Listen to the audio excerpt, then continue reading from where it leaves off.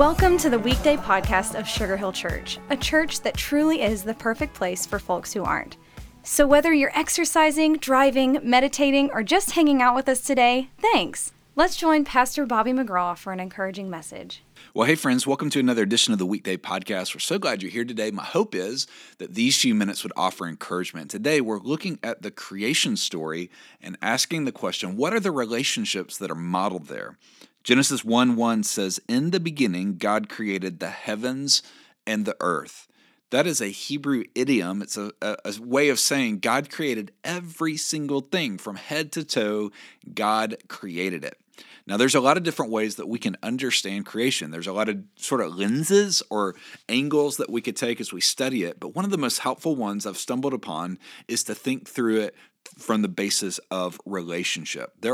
God's a relational God, and essentially he models or creates four types of relationships. The first one is our relationship with God himself. He says, let us make man in our image. And what God models in the Trinity is that God's a relational God. And so when he creates us as human beings, he creates us with a capacity, with a desire, with a need to live in relationship with him. In fact, the picture in the garden is this picture of amazingness, of total connection, no shame, no sin, nothing shading it, but being able to walk and talk with God. And so that first relationship with God is what gives us a sense of spirituality. There's something more than our bodies. The second kind of relationship is our relationship with ourselves.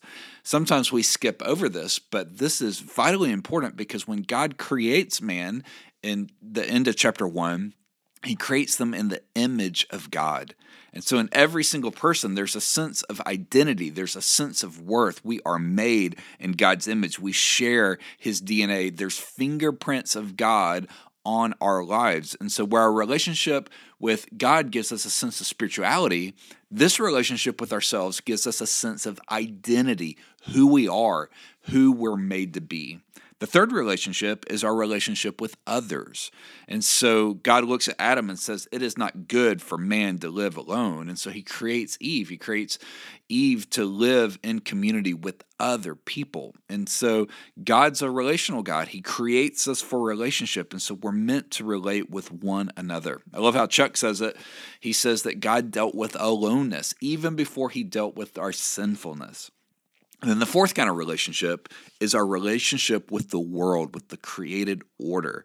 God then commissions Adam and Eve to, one, fill the earth, and then two, to bring it under their control. And so, in other words, he invites them to be active participants in the work he's doing to create and shape the culture of the world. And so the first relationship gives us a sense of spirituality. The second relationship gives us a sense of identity. The third relationship gives us a sense of community. And this last one gives us a sense of authority, that there's a stewardship that each one of us has. And so today, I just want to encourage you to know that relationships aren't an accident. Relationships are born in the heart of God, and he's created us to have at least these four. And these four are so essential, they're crucial. And so I would encourage you today, do sort of a check-in with yourself today. How is your relationship with God? How is your relationship with yourself? How's your relationship with others? And how's your stewardship, your relationship with the world around you? And maybe just ask the question, God, what's something I could do to make a deposit in each one of these relationships this week? Well, have a great day today. We hope to see you back here soon. And if you don't mind, if you find these podcasts helpful, we'd be so honored if you'd share them and do sort of the word of mouth campaign and help other people connect with meaningful, brief podcasts that help encourage and fuel your day. Have a great day. We'll see you back here soon. Thanks so much for joining us today for the Weekday podcast. We would love to see you at Sugar Hill Church for one of our gatherings each Sunday at 9:30 and 11, and we are always streaming live at live.sugarhill.church. Again, thank you for joining us today. Please